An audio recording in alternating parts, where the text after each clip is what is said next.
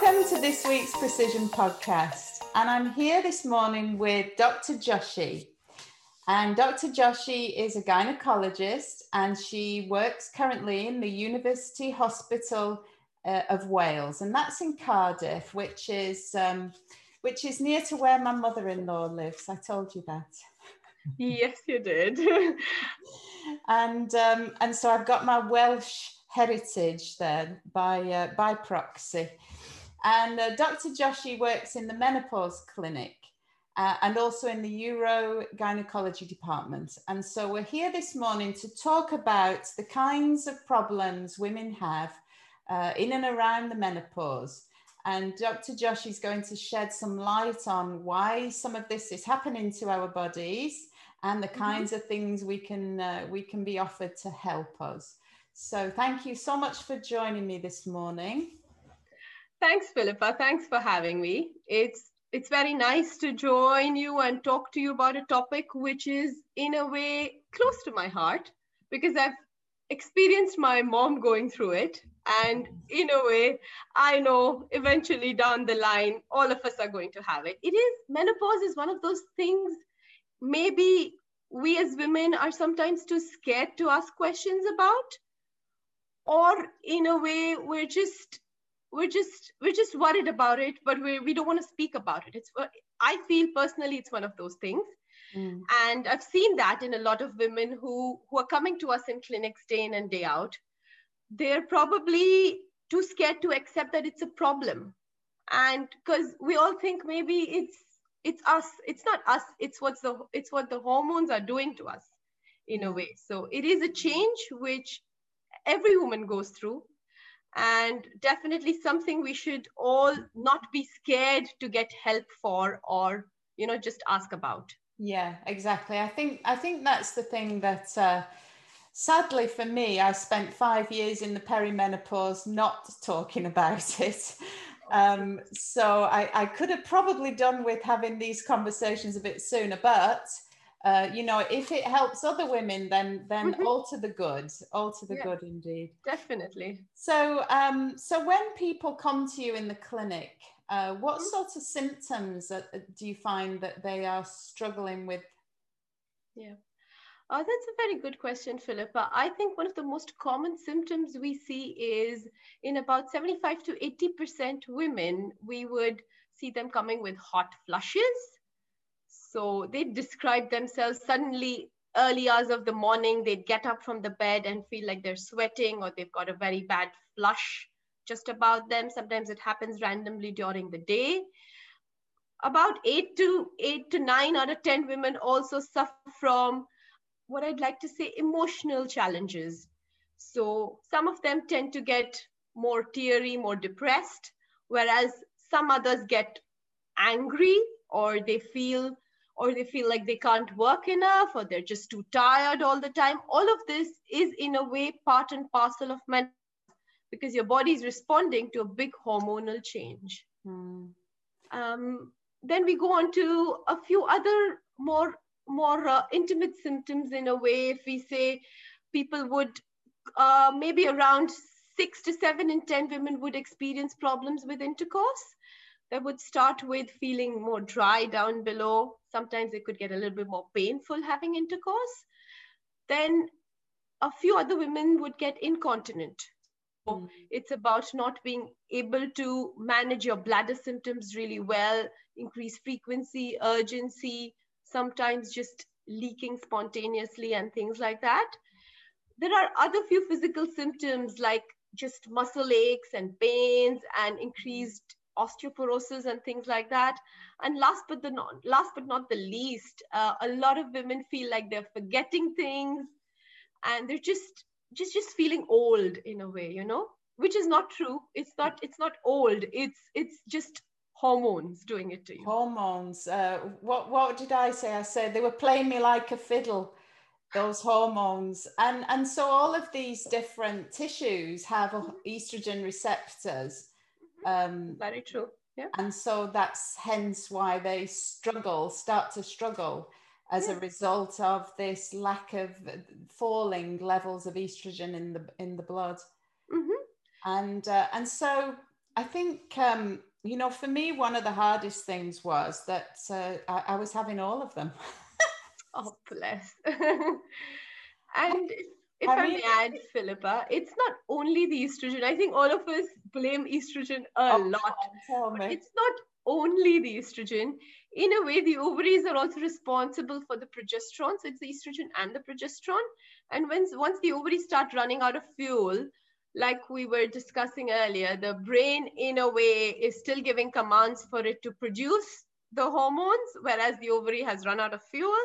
So the hormones the brain produces, they're called stimulating hormones, to be precise, FSH and LH. And those hormones can sometimes cause a lot of the other side effects, like the hot flushes and things like that. So Oh, is that it is right? a vicious cycle. It is a Yeah. vicious cycle. Well, that certainly felt like a vicious cycle.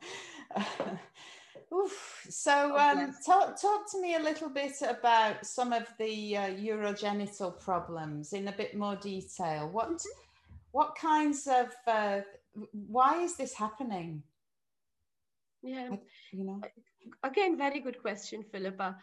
Basically, what happens is the vaginal mucosa, okay, like we like to say, has estrogen receptors, like you mentioned earlier. Because of the lack of the ovaries to produce the estrogen, the vaginal mucosa is not able to produce the lubricants that it would routinely. What happens then is, despite of having the sexual excitement or the process of intercourse happening, those hormones which would routinely be produced at that time are not produced. So the mucosa is not lubricated.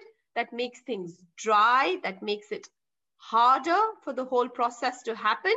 And secondly, there is another part and parcel of the whole lack of estrogen, which is atrophy. So it is the mucosa, in a way, getting old, dying out, in simple layman terms, which sounds a little harsh. That sounds Yeah. a bit scary, doesn't it? Yeah, but there are lots of ways to get about it. Yeah, So, well, of course, yeah. Well, and we will come to that, of course. We'll get to the good news. But the vaginal atrophies, is that, I mean, if we think about our skin, for instance, on our face, we notice changes in the skin on our face as with the passage of time. And so is it a similar kind of experience? Is that? Yeah, I'd like to say actually that's a very good way of comparing, because the skin on the face is something we can see. And that's why we apply a lot of products and spend a lot on it, in a way. It's similar. It is basically the aging process, so wrinkling and atrophy. Loss of elasticity. Absolutely. Yes. And thinning of the skin. Similarly, thinning of the vaginal mucosa. So all and part of parcel of the whole, hormonal racket happening down there, in a way. Hormonal racket. That was funny. So we've got tissues that are aging, essentially, is what you're saying. And then the lack of estrogen is meaning that the lubricants are not there. And so that put those two things together. Yep. And that's a recipe for discomfort, essentially, isn't it? Definitely. And a very, very important aspect in that is also our emotional and, our whole kind of mental setup at that point also, because that definitely adds up to, I'd say, 30 to 40% of the symptoms. Because in a way, if you're not feeling right, even if things might be slightly right, it actually doesn't turn out to be right eventually, if that makes sense. Yeah. So exactly, intimacy is so important for our overall mental well-being. And if that's a part of your life that suddenly or gradually even starts to shift, then I mean, we're talking about a gradual sometimes shift in a way that and it's only when you get to a threshold of where it just becomes overwhelming or difficult or painful or whatever, that then you might start to seek help. Yeah. And I said that you work in the menopause clinic, and that lots of people don't even know that this is something that exists. and you're in a, like you said, in a tertiary centre, which is a big teaching hospital. Mm-hmm. And so these services are available, but maybe not in every area. And so, like I said to you earlier, that accessing these services can be a bit hit and miss as to whether or not one might be referred. And so, but to know those services are out there is really encouraging, at least. And I think the profile of menopause is necessarily being raised. People are, you know, this conversation is happening more and more, which is heartening, isn't it? And I do believe that, I do believe that our system is definitely recognizing the importance. So we've started from the training of our GPs. So we're hoping that those who really need to be referred to us are getting to us. Yeah.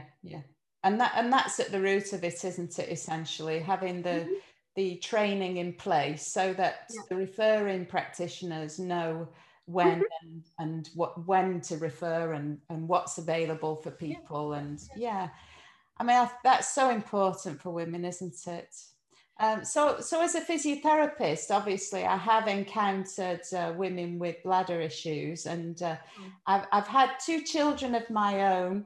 Both of them had very big heads. I'm just going to say, put that out there, very big heads. And so, you know, this is something that I can speak to with a degree of knowledge that delivering children through the normal route definitely has an impact on the urinary, urogenital system, and that stress incontinence following pregnancy and delivery of children.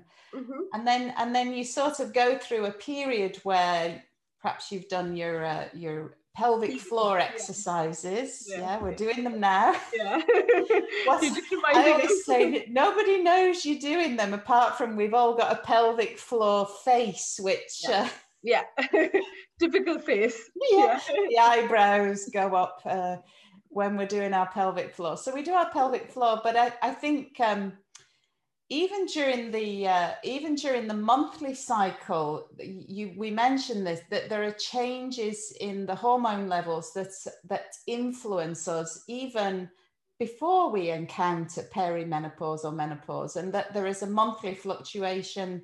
You mentioned a monthly fluctuation in the secretions for one, but also in the hormonal. I've certainly experienced a fluctuation in the resilience of my pelvic floor, shall we say? And then I think without the hormones altogether, this muscular atrophy that you talk about has an influence on these. What maybe was something we were coping with, we're just tipped over into being symptomatic, perhaps. Very true. Very true. It is, the pelvic floor is a part of the aging process. I mean, the weakening of the pelvic floor, the whole thing. But yes, being pregnant, going through labor, and in a way, vaginal delivery, if it is traumatic, is a part and parcel of increasing your risk of having this incontinence. Yes. Pelvic floor exercises, like you very truly mentioned, before, after, and then all throughout your life should be done. I say that, and I know it's hard with our daily routine, busy lives that we have as mothers or as working professionals or as, as everything that we do as women in a day. But it is essential. Pelvic floor exercises, just routine exercising regularly also, I would like to reiterate, is extremely essential just to cope with even the emotional changes. And of course, it helps in hormonal balance. So I think you might be able to talk about that even better, on how hormones help to balance, or how exercise helps to balance the hormones in a way. Well, certainly it influences the brain chemistry, and in terms of our general feeling of well-being is going to be enhanced by physical activity. And the evidence is that if you do something you love, that this effect will actually be greater. So it's really important that we, you know, tap into those things that we enjoy. And physical activity, choose something that you love, and it might just be out for a walk, it might be Pilates, it might be yoga. I mean, I love yoga. It might be dancing along to a record on the radio. You know, it really doesn't matter, does it? We just move more, feel better in every way, physically, emotionally.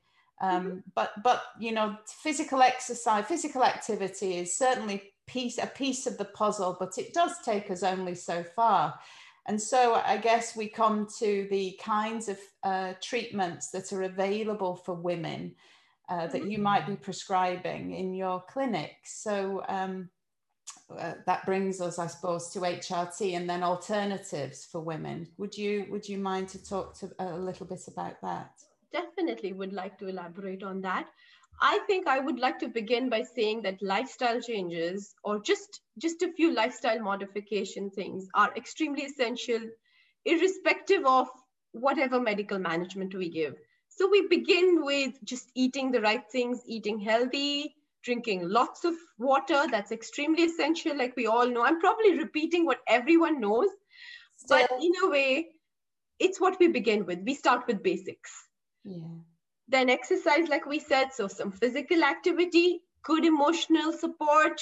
If needed, find someone you want to speak to. We offer counseling services as a part of the NHS, and otherwise also is available, or just a friend to talk to is also good. But yes, it's important to talk to someone. And then when we get on to managing medically if needed, we'd start with, of course, the basics. That's the basic HRT. So that's a combination of the estrogen and progesterone, but in a much milder dose than what you would have had through your reproductive period if you needed as a part of the combined pills, which most of us have heard about.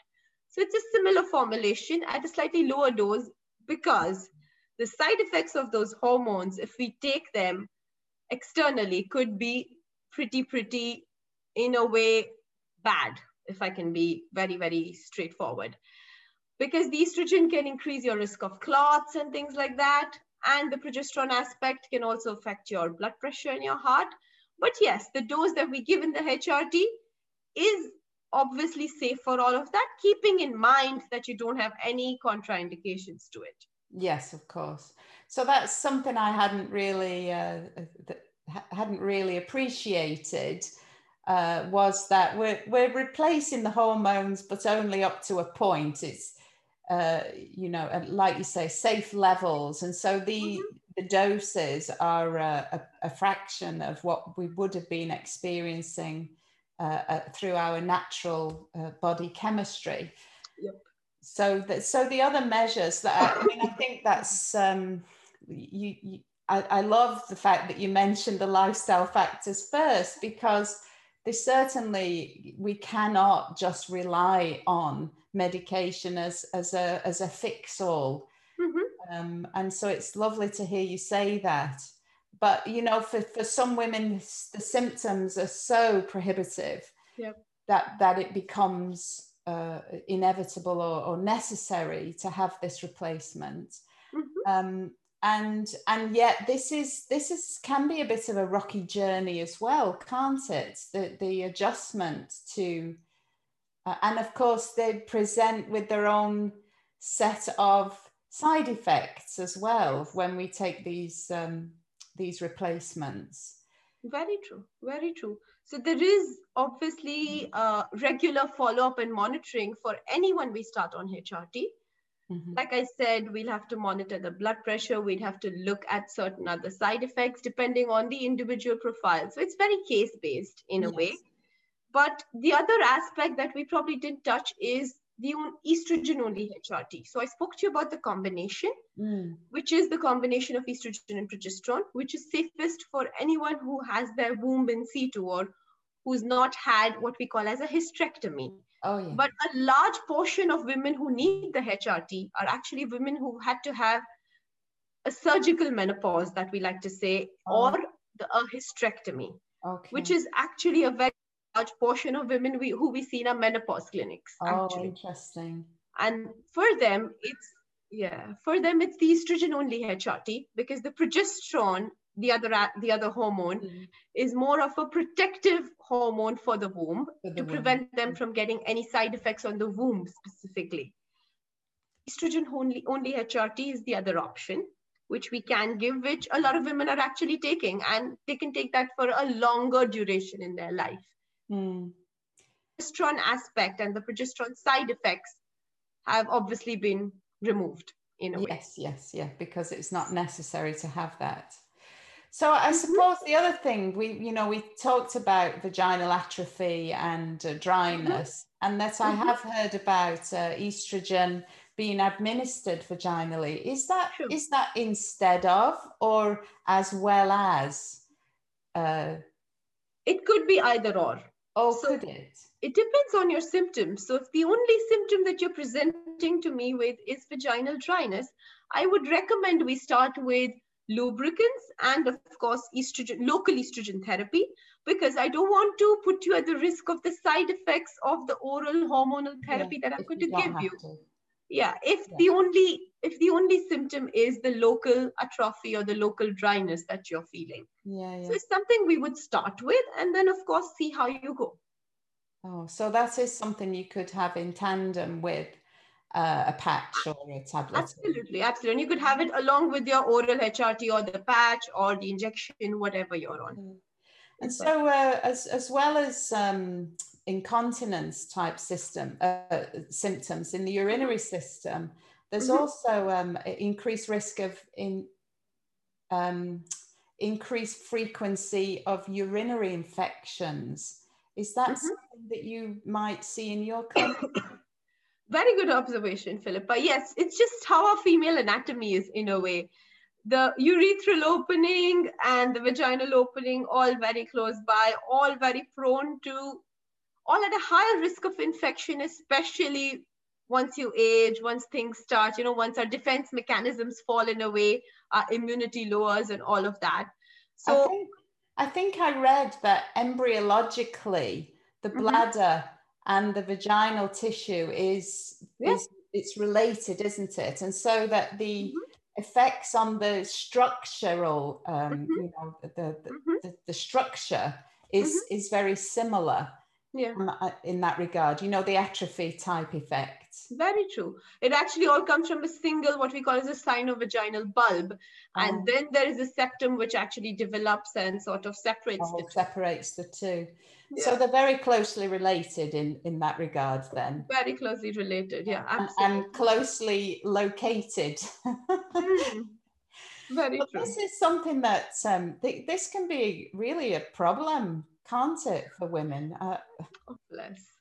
Oh no, definitely. But fortunately, it's always been well controlled, despite being maybe persistent in a few women, because both the vaginal and the, like we like to say, the water infections or the urinary tract infections are slightly stubborn. They like to come back. So we have a lot of long-term therapies also if needed for women, starting from cranberry extracts to even long-term antibiotics, low-dose antibiotics and things like that. But that's kind of the last port of call, really. Absolutely. It all begins with having plenty of fluids and just local hygiene. So it all begins there. I mean, I don't know about you, but I'm currently working a couple of days a week in the physio clinic, and I'm wearing the mask, and your patients are coming, you're in the clinic, your patients are coming thick and fast. And I mean, I'm really struggling to keep the fluid levels up with that. Very true. Very true. And plus the weather, it's sort of getting cooler now. So in a way, that's not making us thirsty anymore. So yes, but maybe what all of us could do is, in a way, try and maintain a little bit of an input-output chart, a fluid balance chart. We like to put things down in our phones, on apps nowadays. We're doing all of that. Maybe doing that for our fluid balance would do us really good. Personally, it's something that I've started actually, because I realized that I am not drinking enough water. When I actually sat to measure it, I was just having about a liter a day. So I needed to have much more. So and is 2 liters the recommended? yes, Is that, are we still absolutely. on the 2 Absolutely. liters? Yeah. Yeah. So that's yeah, and this has a big bearing, doesn't it, on our risk of infection if we're not keeping up the fluids. And I think, I mean, without writing it down, we could just look behind us in the toilet and see whether it's bright yellow, dark yellow, or pale straw coloured Very true. Very true. that we leave Written behind. down. But yes, we definitely need to keep an eye on how much we drink and Yeah. how much we're, yeah. Yeah. That's, I mean, that's something for the, it plumps up the tissues in the face. I'm pointing at my face, doesn't it? When we're at the topic, actually, other than the fluids, even the kind of foods we eat are extremely essential. Oh, Again, yeah. again, you're into lifestyle and things like that, so you might be able to talk better about it. But foods rich in phytoestrogens and just in general, you know, there are a lot of trigger foods that a lot of women have actually noted. So if For, we are we talking for hot symptoms, flushes specifically, or? hot flushes, and even when it comes to a lot of the times the emotional symptoms, so getting angry or feeling depressed, Yeah. maintaining what we call as a menopause diary or a symptom diary is actually one of our diagnostic tools. Oh. Yes, we can measure the hormones in the blood and things like that, but it's different for every woman. Like all of us have different skin color, different hair color. Our symptoms also present differently. So for me, my hormones might not be that high, but my symptoms are actually much worse. So sometimes it actually doesn't correspond. So just maintaining a simple symptom diary for yourself. For example, Monday I had whatever, this to eat, and my day was pretty good. I had this much of caffeine. Whereas on Tuesday I had to have 4 cups of coffee, and I really got angry, or I couldn't sleep well, or whatever. Because there's a definite link.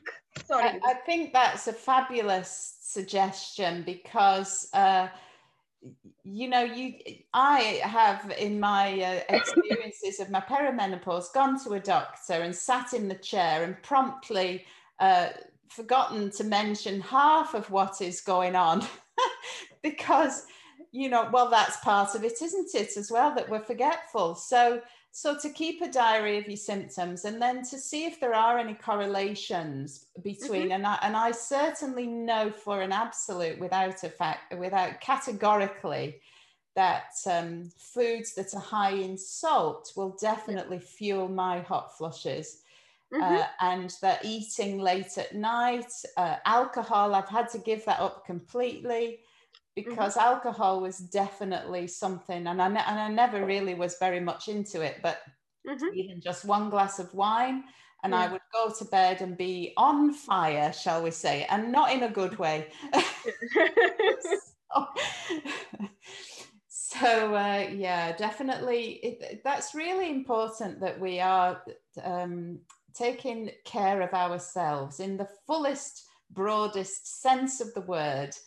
And be our own advocates. And so if you haven't made a diary, then you go to the doctor and you forget half of what you were trying to say, then you're not going to get the treatment that maybe you're not going to get treated in the way that would be most appropriate. So yeah, I like that suggestion very much.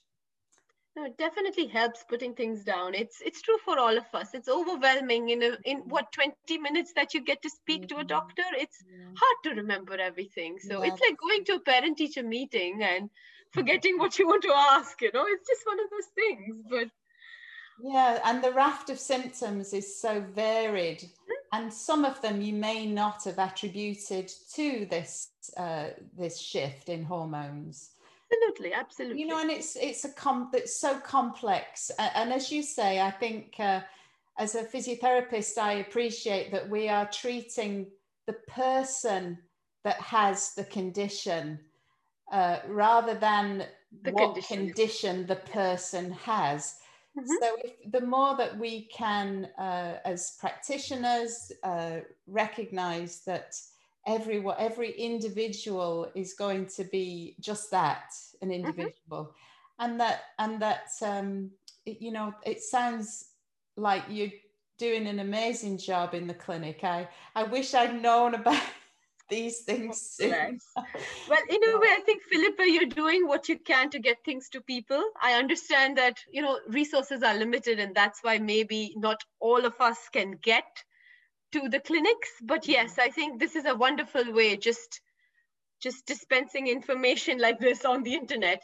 Just one factor, another factor I'd like to dwell on is the importance of taking vitamin D and calcium supplements, because the weakening of bones is obviously, it's a proven thing. There's research on it, and probably as women we should start taking supplements earlier in our lives, because after a certain point the bones can't actually absorb the vitamin D and calcium that well. So just one of those things that, and foods which are rich in it, like yogurt or whatever. I mean, nutrition is a whole conversation in itself, isn't it? Absolutely. Certainly, for my own self, I've always advocated preventative medicine, and for myself, for my family, it's what we practice, and that's to say it's never too late. It's never too late to start to make healthy adjustments, is it? But sooner rather than later, and some women are experiencing the shift, in their early 40s. Yeah. And really, that's very young, isn't it? So, unfortunately, though, I think we spent 2/3 of our life in a way in menopause now, because life expectancy has increased, but menopause is coming earlier. So it is. I'm glad we got to speak about it today, because it is a very important aspect, and I don't want any woman to be scared to speak about it, or it's just one of those things. Yeah, that's right. On that note, thank you so much for your time this morning. I know that you're a very busy mom and doctor, and so thank you so much. It's been wonderful. Thank you for having me, Philippa, and let's hope this helps all our women out there. So